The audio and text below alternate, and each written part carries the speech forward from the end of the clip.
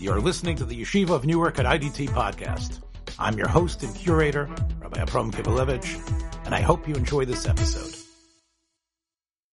Discussing a big topic tonight, big in terms of the significance of the subject, and also it manifests itself in a number of different places, and therefore 45 minutes or an hour, it was not simple for Klal Yisrael to obtain a king.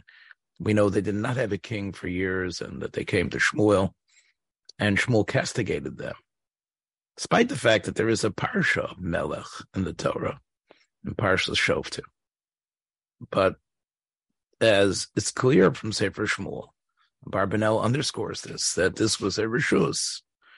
The Rambam, of course, based on Chazal, says that having a melech is one of the mitzvahs that Klal Yisrael was commanded to have. So we're right away already sort of in a struggle with, should we submit ourselves to a form of government where there's one person who has power over everyone and can seemingly generate dictates that don't necessarily accord to what we would consider the standard way of dealing with people.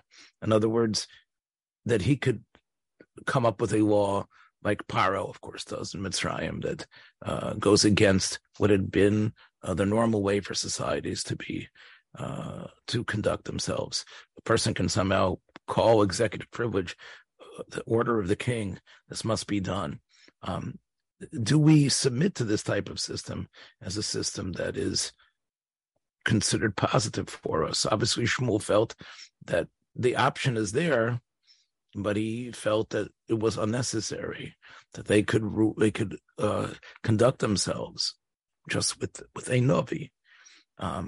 This is why the Ribono Shalom actually tells Shmuel that Klal Yisrael's request for a melech is not a rejection of him as a leader, of giving over the ideas of God, but it's actually a rejection of God himself. And this is why the Barbanel, as I said, famously disagrees with the Rambam and seemingly with Chazal. It says that his views are really based not just on the Psukim and Neviim, but also from his knowledge of the corruptibility of kings and how it has not worked well for Klal Yisrael or for any nation. And of course, this is really a strange opinion to hold, because although history in some ways bears him out, and some of the Nevi'im seem to bear this out, but the Kabbalah that we have, that there will be a Melech, and that the Melech is the Melech Mashiach, and this seems to indicate that the idea is of a Melech, and the Melech is the Melech of God. So there is this, I would say, a complex dialectic between the positive aspect of Melech and the non-positive aspect. Within that framework, I think we all have to admit that there needs to be leadership. The question whether there should be a Melech or not, or a Moshel, seems to be independent of the question of the practical way society is run, that without a leader, nothing gets done. And this is now, and therefore we come to the secondary aspect, which is, can someone be considered a leader, but not necessarily assume the mantle of Melech? And if you have such a person, what rights, what halachos, how is that person different? And that's how we come to the idea of Nasi. And as you can see, the Torah starts off with Im Kesev Talvis Ami. This is the paragraph, and this is about lending money to the poor, not being not pushing the poor to make their payments, not to charge interest. The reality, of course, the Torah says, is that you might find cause to take a mashkon, to take a collateral, and something that's significant from the person you're lending the money to. But you have to allow that person use of that significant item. This incredible paradox. You're taking this item that you know is important to him to indicate the fact that you want your money back, but you have to give him use of that item in order for him to be able to continue to make a living in some fashion, although technically you're going to come and take it back. And this is one of the most incredible mitzvos of the Torah, that here you are doing the normal thing, which is I'm going to take the significant item for you as a collateral, but on the other point, I'm giving it back to you so you can use it when you need to use it. And that's what the Torah says. Of course, what's he supposed to sleep in? So technically, it's sort of yours because you lent him the money, but you have to give him use of it at the same time. And this sort of tells you how incredibly sympathetic and the type of compassion the Torah has, and it understands the reality. But the reason I'm bringing this up is because when that paragraph sort of ends, although it's like again, it goes, it then says, Elohim lo sekalel, v'nosi ba'amcha lo yisa'or.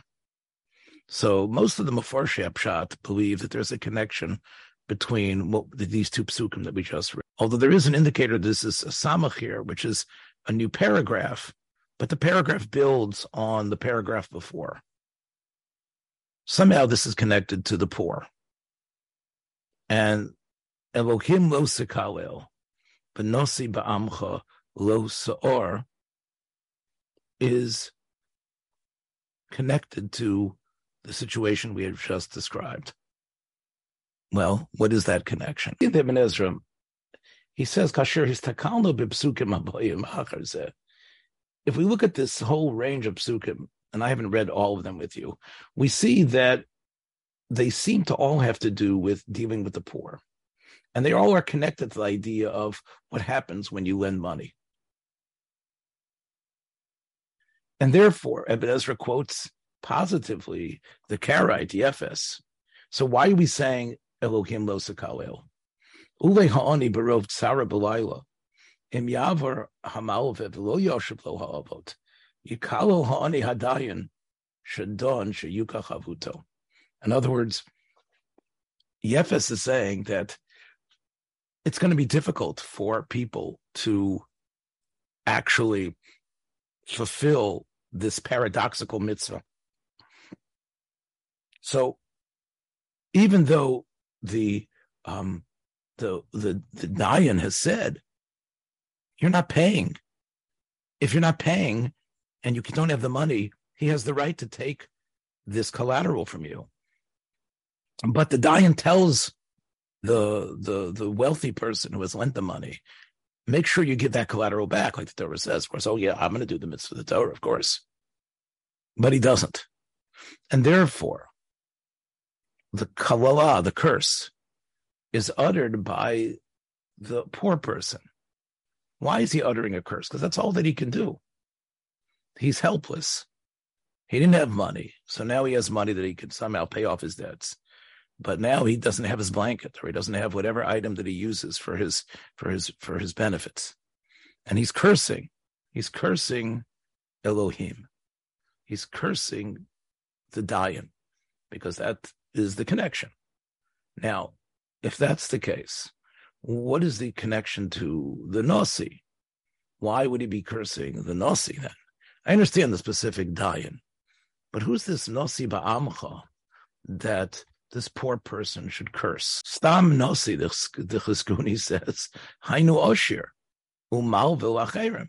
In other words, the same way Yefes says that the Elohim was the Dayan who made the deal, but maybe the Nasi ba'amcha is the wealthy guy.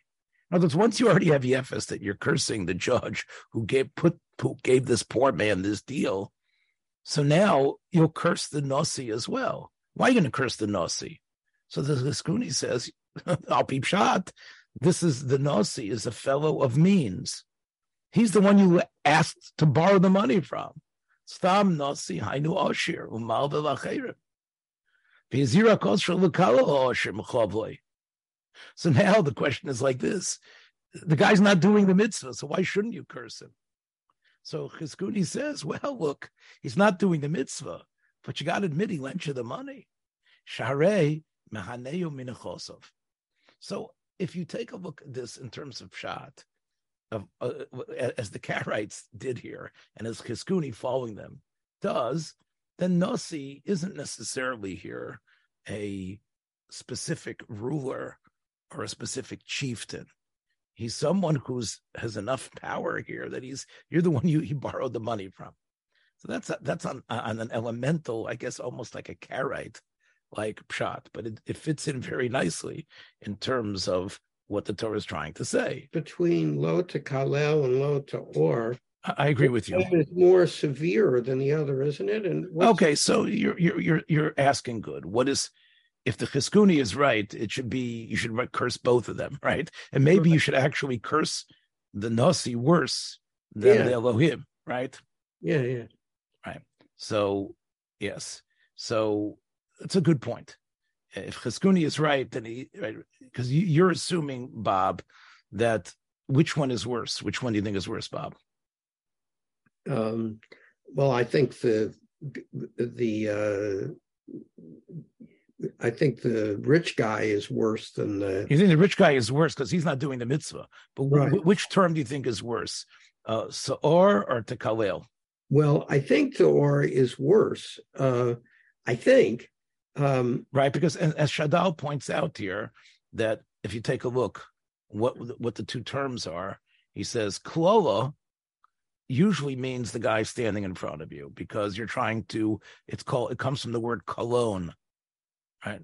Not what you put on yourself after you shave, because you want to try to embarrass. Yeah, that's what it is. It's an embarrassment. Yeah, but arira is saor is like the word orur, right? Mm-hmm. That you and you would do it even shalo b'fanav, like it's orur plone, like you say orur ato, and we find it of course by Avram Avinu as well, where it says umekalelcha orur, right? In other words, the people who are going to be trying to embarrass Avram and make him feel terrible, Hashem in His Shamayim is going to be gozer an arira shalo b'fanav.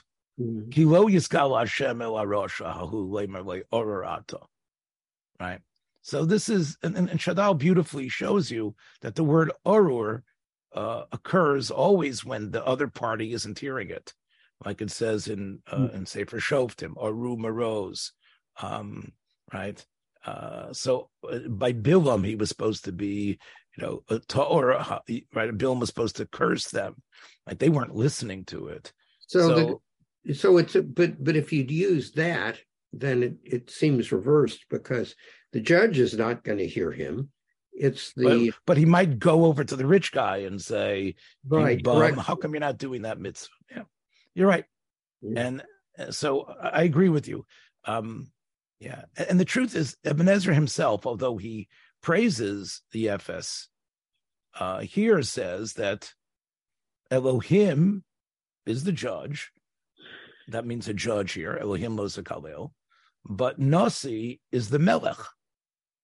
So here Ibn Ezra is saying the Nasi is a special. It's not really connected to this poor guy, even though he quotes Yefes favorably. But originally he says, I got to be like Chazal here. The melech is the one that's written in Mishnah Torah. That's the melech we're talking about. And this is that you can't curse the melech. But all right, well, why would the melech be the one you're cursing here? So if we take a look at the Rashbam, you see it right here, he says it's not necessarily talking about a poor person. It's not like Yefes that it's connected to the pasuk right before it, but it's talking about who usually gets cursed. Diber Akosav Bahova, who usually gets articulated against in such a way. He says the Malachim and the Dayanim, Donim Dinei Momenos V'Nefashos, Regilim B'nei Yodim L'Kalavam, and God knew that. So again, the way the Rashbam learns, this pasuk refers to a society that has kings and has judges, and these powerful people, because of the power they yield, the king has sort of an ultra power. The judge has powers that I guess based on laws that have been accepted and either promulgated by the king or predate the king, but they carry them out and administer them. The person who are usually affected by them, this is their means of attack. Is that they're powerless in a way. Most of the people are, because what can they do? There's even if there's a police force or anything else. The point is that this is their only means of striking back. And who do you usually strike back against? The ones who are in power. So, and he brings a proof from Koheles, Gam b'ma'adecha, even in your mind, in your consciousness, don't curse the Melech. So Shlomo Melech understood that people, that's who you hate. That's the person who I'm going to say it better. It's not hating. Cursing comes from a belief that you can somehow invoke, especially as if you say that, cursing to be over the law means cursing with the name of God, that somehow you feel that your soul as a human being, as a religious person, or just a person who can connect somehow to God, you can bring down God's anger on someone. It's a very incredible idea that you think your curse works. Somehow there's like an inherent belief that this powerless person has, even though he's, whatever his situation is, he feels he's been shafted, but he feels that there's something he can do over and above. And therefore he sort of taps into that.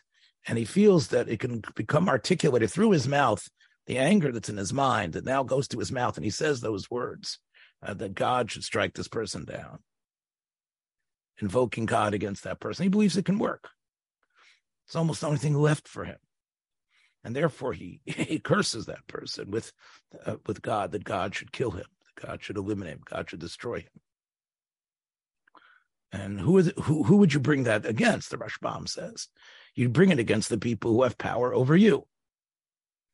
And that's why the Torah writes it here, which meaning the Rashbam is saying you shouldn't curse anybody.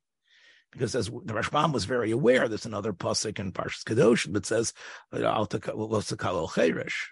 that you shouldn't curse even just a person who's not in charge. Cheresh in those days would be someone who would have very little power, very little control. He'd be someone who almost would be on the margins of society. So we know that cursing is wrong for everyone, the Rashbam says. But who would you ever want to become so desperate that you would invoke this curse power? It would be a melech or a dayan. So we see from the Rashbam that he understands Nasi to be a melech, similar to the Ibn Ezra. That's who the Nasi is. And the reason is not because, like Cheskuni says, they happen to be the one who lent you the money, because this is just in general. They're the ones who don dine mamanos v'nefoshos. So that you might be the person who's been sentenced to death by this king, or it might be your father or brother or a loved one who's been sentenced to death by the king, and therefore that's what wells up inside of you, that you want to curse that king. Now, then the Rashbam brings a beautiful proof to this, that it's you always curse the one who affects the punishment. And we all know this pasuk that says that when you have a person who has actually been given the death sentence of skila, what does the pasuk say? That lo silin nivlaso ala eitz, right? Don't let his body stay in there overnight. Ki kilulas Elohim tolui. Because now, what does that mean? Ki kilulas Elohim tolui. So, Bob, you probably know Rashi that says that this man's grandfather, Rashbam's grandfather, that a human being is in the tselem of God. And therefore, even though this person has done horrible things and gone against the will of God and been put to death, when people see that human being there, it's almost like an affront to God. And therefore, we want that body to stay there during the daytime hours, and maybe the beginning of the evening as people are going home, for them to be scared and to realize the effects of sin. But we don't want it to stay overnight, because as the day wanes, we realize every human being, even the sinner, is in the image of God, and there's a certain respect you have to have for the human form, which is somehow a reflection of God. That's what you would have understood the pshat. That's the reason why we have the mitzvah of bearing the mace, the solid, even if a person is not a total, even if a person is that we want that person buried as soon as possible. Okay. Rashbam has a whole different pshat. It's so brilliant. Kikilas Elohim tolui. If people will curse the judge, not that it's God, people will curse the judge by that guy hanging there. Kisharoyan es ha'adam tolui. When they see that body there, they said, what? That poor guy, they didn't give him a break. The guy wanted to do tshuva. How do they know? I bet you those witnesses were cooked up. Oh, so who do they curse? Mekalel es hadayanim. We don't want people to be mekalel. We don't want people to be over, kilulas, to do klolos. Therefore, l'chein tziva, loisolin nivlasoi. That's why the Torah says loisolin. Brilliant, right? In other words, the Torah says get rid of him because we don't want people to be mekalel. Kilulas Elohim tolui. Because we know that leads, it's almost like peanut butter will go with jelly. Like we all know that if there's a dead body hanging there, because of being put to death in court, we know that's just going to generate curses against Elohim. So Rashbam and Even Ezra are really on the same side here, that the Nasi is the Melech, Elohim is the Dayan. And the truth is that if we go even earlier, we can see from Onkelos as well, Elohim is Dayana. And who is the Nasi? Well, I would have Rabba Ba'amoch. Now, what does that mean? Does that mean a melech? I'm not sure. The Targum Yerushalmi also, or Targum Yonasan on the same pasuk says, Nasi means Rabbanim dimismanin nigudin. Now that means Rabbanim means people of power. Okay, the mismanim that have been appointed, nigudim. A nigid is a person of like I've heard it translated as a chancellor, a person who controls and dictates certain laws and dictates. So it sounds like some sort of higher power. So the Targum Yerushalmi seems to indicate, Targum Yonasan seems to indicate that we are talking about someone who has been elected to an august position. I'm not sure if Onkelos is included in Onkelos in that way, but that's what it would seem.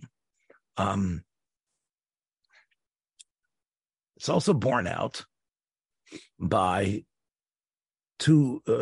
If we go earlier, or about the same time as Onkelos, the Mechilta, the Rashbi, a little bit later. Let's see. Elohim lo sekalel melamed shemakalel es adayin over mishum shtayim. If a person curses a dayan, he has been over two averot, mishum dayan or mishum chavero. So the Mechilta seems to say that every person you can't curse, and that might be from the pasuk lo takalel cheresh, that you can't curse a marginal person, which means it would assume that I guess everybody would be like that. But if the person who you're cursing is a dayan, then you can get makos twice. You're over twice. And now the Mechilta continues. V'nosi ba'amcha lo yisor melamet shemakalas hanosi over mishum sholish, mishum dayan, or mishum chavero, or mishum nosi. So the Mechilta the Rashbi, this medrash, which was in the school of Shimon Bar Yochai, seems to hold that Nasi, every Nasi is a dayan, but every dayan is not a Nasi. So the Nasi we're talking about needs to be somebody who is also can administer justice. Now, does that mean he has to be the king? Maybe he can be some sort of secular ruler, act a law against you, and can actually dictate something. Because he says that if you curse him, you've cursed a dayan as well. You've cursed your friend. He's another Jew. He's a Dayan, and he's a Nasi. So you're over 3 Averos for cursing him. The next part of the Mechilta, though, indicates to me, at least, that he probably was a king, but it's not so clear. Because it says Nasi ba'amcha le'sa'or, and this is quoted in Chazal, not just here, but throughout a number of places, b'noeg mineg amcha.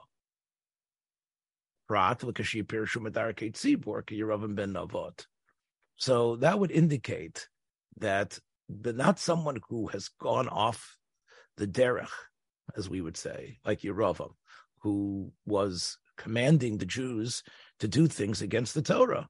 And therefore, he's lost his sanction to be considered a Nasi. And if you would curse him, you wouldn't be over the lav. But clearly, Yerovam, before he goes off, would have a din of a Nasi, even though he wasn't a Melech according to the Torah, because he wasn't from Shevet Yehuda.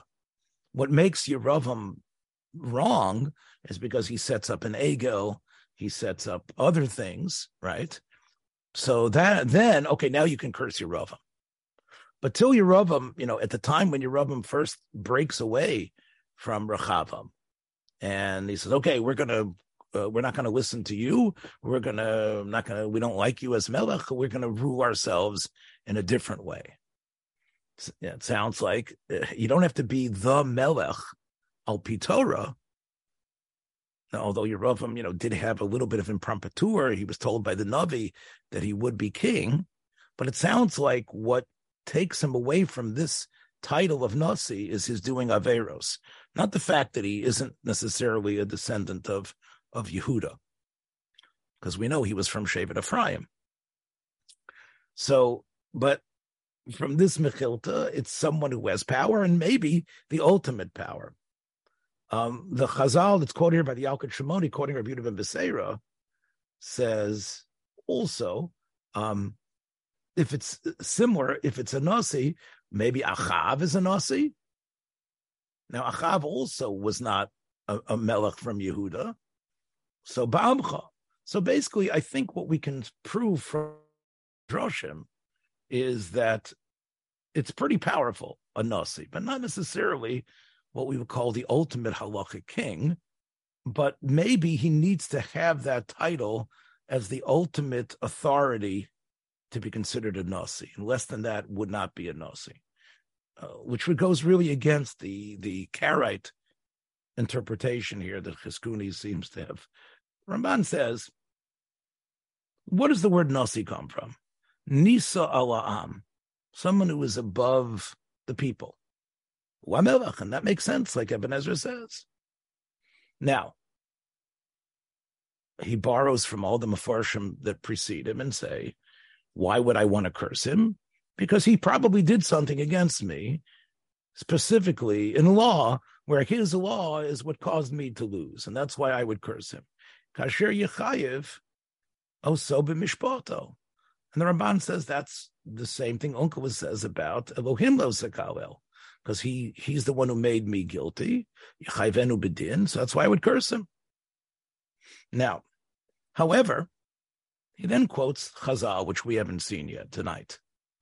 Chazal say in Bava Basra that in Sanhedrin, Elohim lo sakalel, ashar al birchas Hashem. Now, why does the Gemara say this? Why does the Gemara think this has to do with cursing God? Well, there's a problem, a technical problem. If a person curses God, the Megadef, he's stoned. He's given skila. But we know that there's a principle. God does not punish unless there's a warning in the Torah. Ein onshin elam kein mazhirin. There needs to be a lav in the Torah that precedes the pasuk that says we mete out punishment. So even though there's no doubt that a person who does that will be killed and has violated a capital offense, there's a technicality. And the technicality is, where is the azhara? Where's the lo saseh? And there isn't one, except here, where it says Elohim lo sakalel. And it does double duty here because Chazal clearly say that if you curse a dayan, you're going to get makos from here. So this is one of these psukim that really has a double meaning. It means don't curse God, but because we need it to mean we need it to mean that. Otherwise, technically, we could never put anyone to death for cursing God. Yet, in terms of pshat, as from Uncle was down, we realize it's referring to the judge who you think shafted you. Now, and the Ramban says, once we have this Gemara, though, we now have an Azara on the ultimate king. Now, V'heim Amru b'Gemara, ki kones b'chlal Elohim Hashem anichbad, v'hashofet, asher yeshuv Moshe v'Elohim ba'aretz. And the Ramban sort of explains why it can do double duty. Not because technically we needed to use it.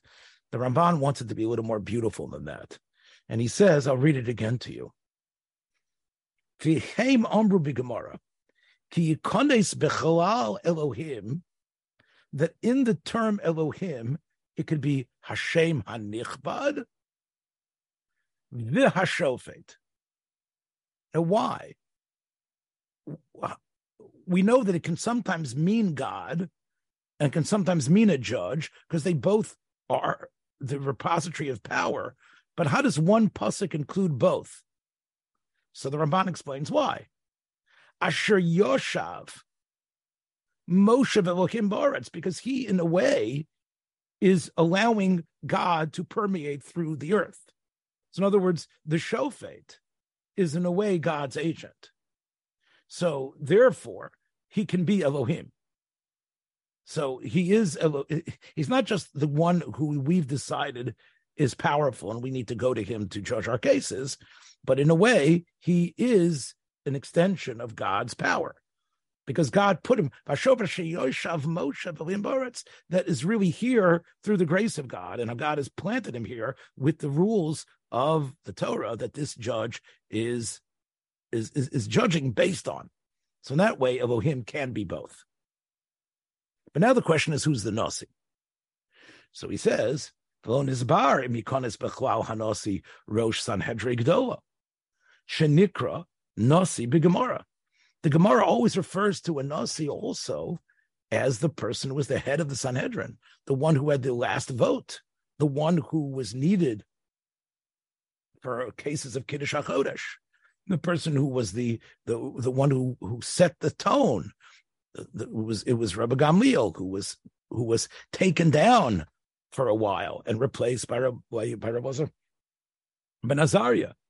So is that the same term? The Talmud always calls that person Nasi. Would that be here too? Would you be over a lav and get makos like twice if you'd curse the Nasi? You get it definitely once because he's no less than anybody else in Yisrael. But would he be? But would you get it three times? Right? Like let's say he was because we know he's a dayan too.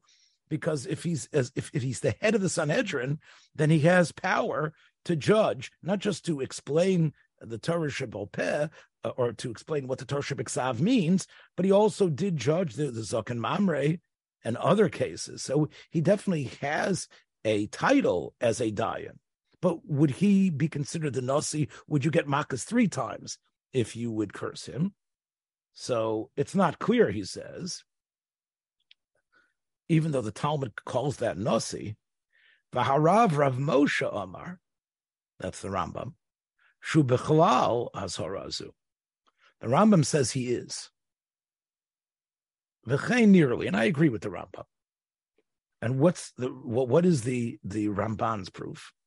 Mimasha Shol Rabbi Yehuda Hanasi, Rebbe, in the Gemara in Horius, asked his beloved student, Reb Chia. He said, what do you think, Chia? Kigon ani, ma ani b'soyer? Would I bring a soyer? And then the Ramban tapers off.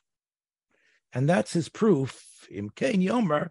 So if based on this proof, So losa or kol nasi ba'am.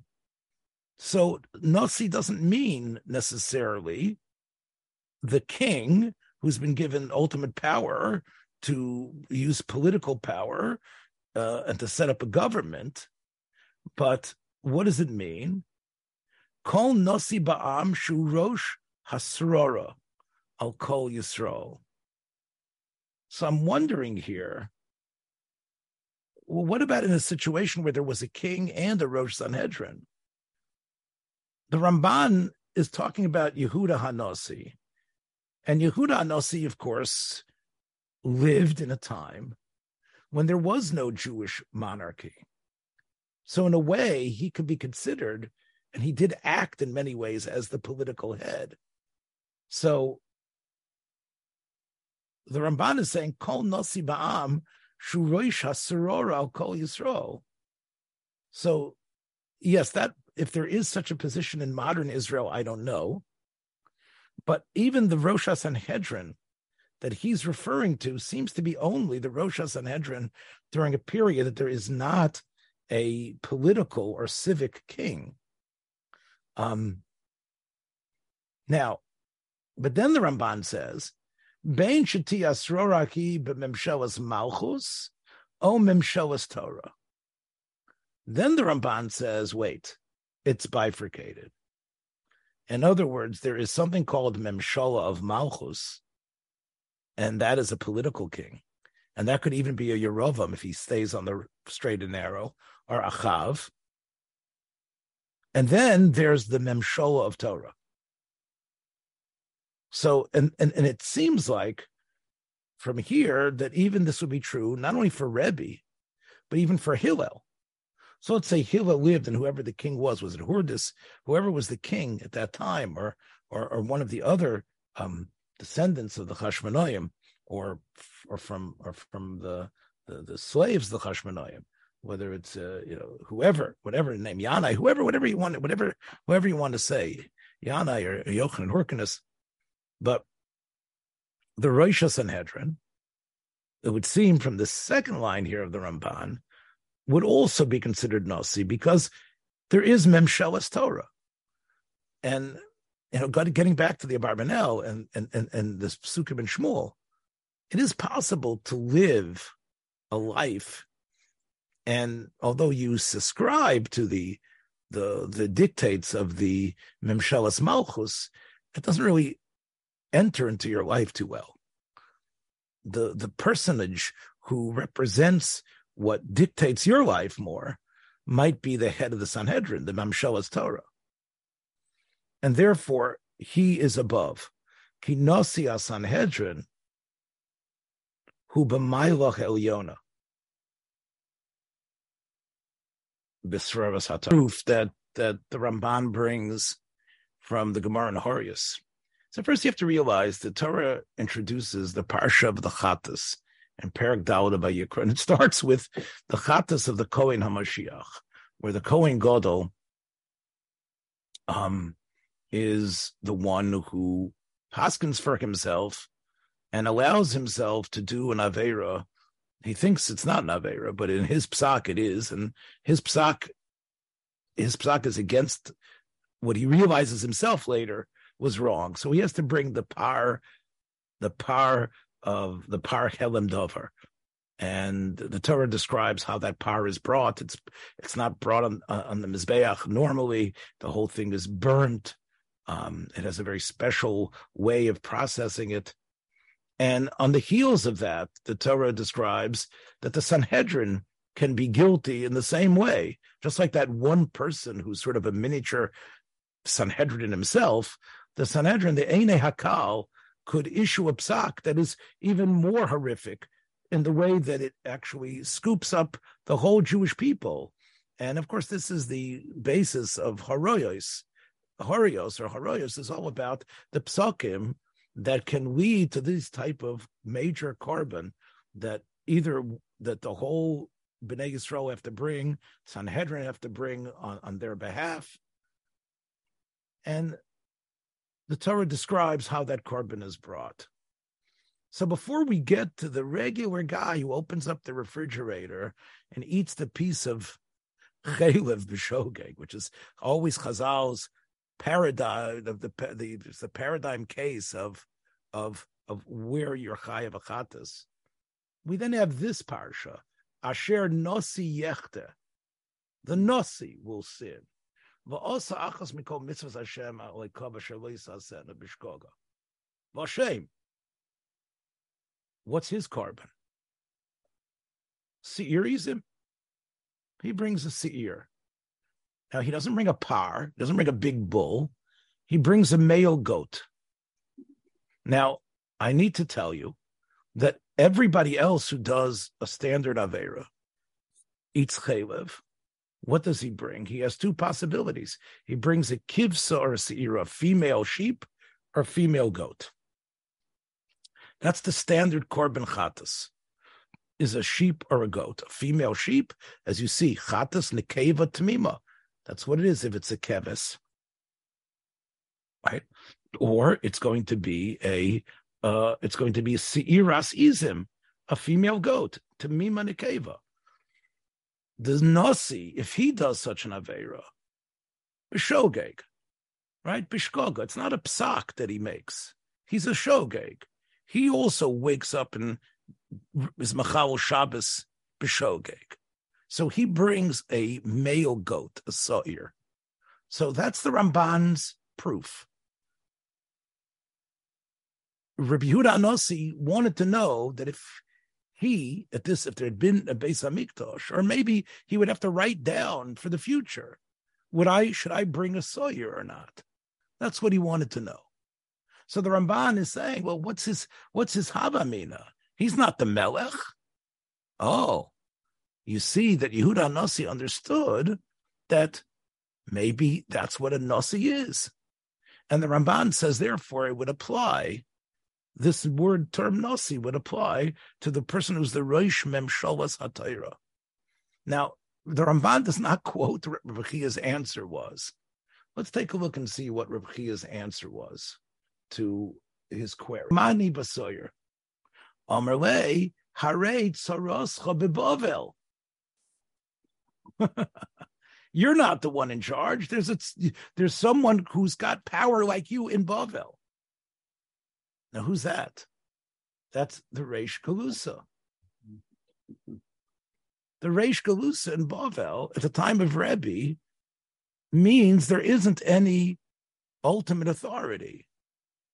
So, because so much of the Jewish people were living in Bavel and were under the control of the Reish Galusa, Rebbe could not be considered the Nasi. So the Gemara then asks, wait, Esvei, the Brisa says, Malchi Yisrael, Malchi Beis David, Eivinu Atzmam, Eivinu Atzmam. This says that you can have two kings, like I was mentioning before, like Yerovam. You could have a king of Yisrael who isn't necessarily, that if there would be the period of the split before the Churban, where you had kings like Yerovam and Achav, and they were doing the Derech HaTorah, let's say, and they would do an Avera, they would bring a carbon, and the other one would bring a carbon. They're both Nesiim. So you see from here, this is what the Bryce is saying, that you can, so why can't Rebbe be the leader of Israel? And whoever the Reish Galusa in Bavel was, we know Rabbi Nosson, for example, was a son of the Reish Galusa. So maybe whoever Rabbi Nosson's father, maybe he or would be the one who would bring the carbon there. And you have two Nesiim, which was the Brisa says. So Amarle, so Reb Chia answered, Hasam lo kaife adodi.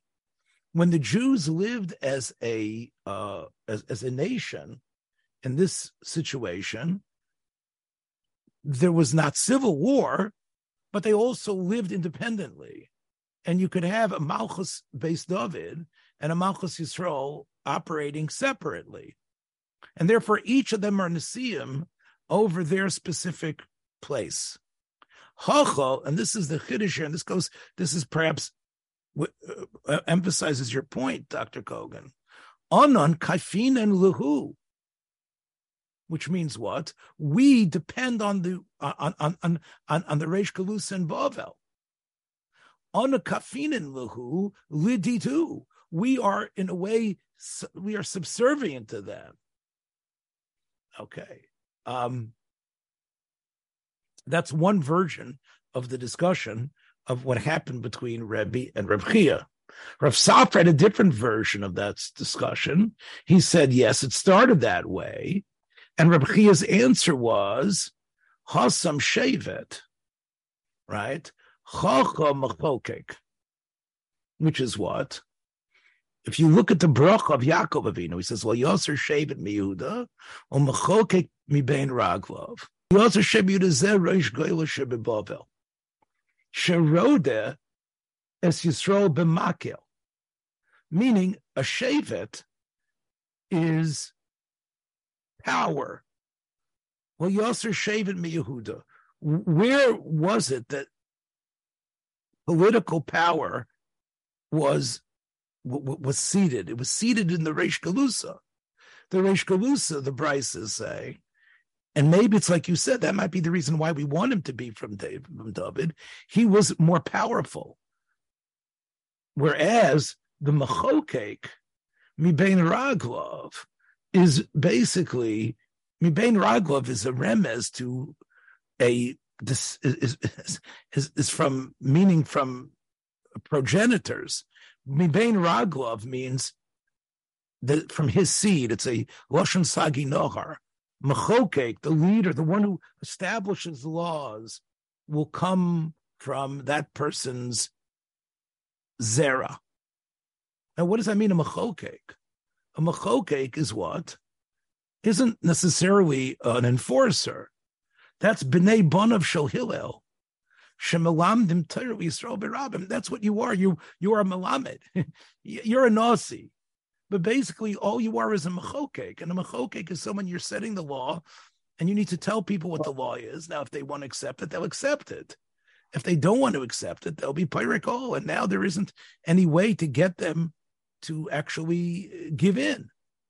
So according to the second version, what we're saying is not so much that Yehuda, that the Reish Galusa had power over the Bnei Eretz Yisrael, but the Bnei Eretz Yisrael was paltry, because the best they can do is teach Torah barabim, and hopefully get people so interested in Torah that their love of Torah would make them respect that person as the Torah leader. But it didn't come with any political power, in the sense, as you can see here, a shevet. A shevet is what you hit someone with. Rod es Yisrael b'makel. They're not listening. So therefore, according to the second version, Rav Safra's version, Reb Chia was saying, in order to be the Nasi, you have to have power to push these people around, not just in terms of Torah. So I would say that the second pshat here,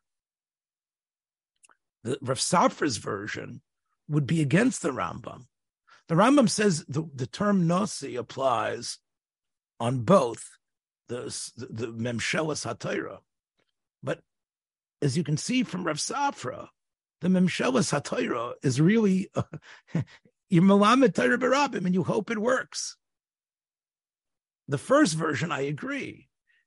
Especially you could say Eil Mavin Latzman Eil, but still, this is the Ramban's proof, and it's somewhat. Thanks for joining us for another episode from the Yeshiva of Newark at IDT Podcast. Be sure to subscribe on your favorite podcast app so you don't miss a single episode.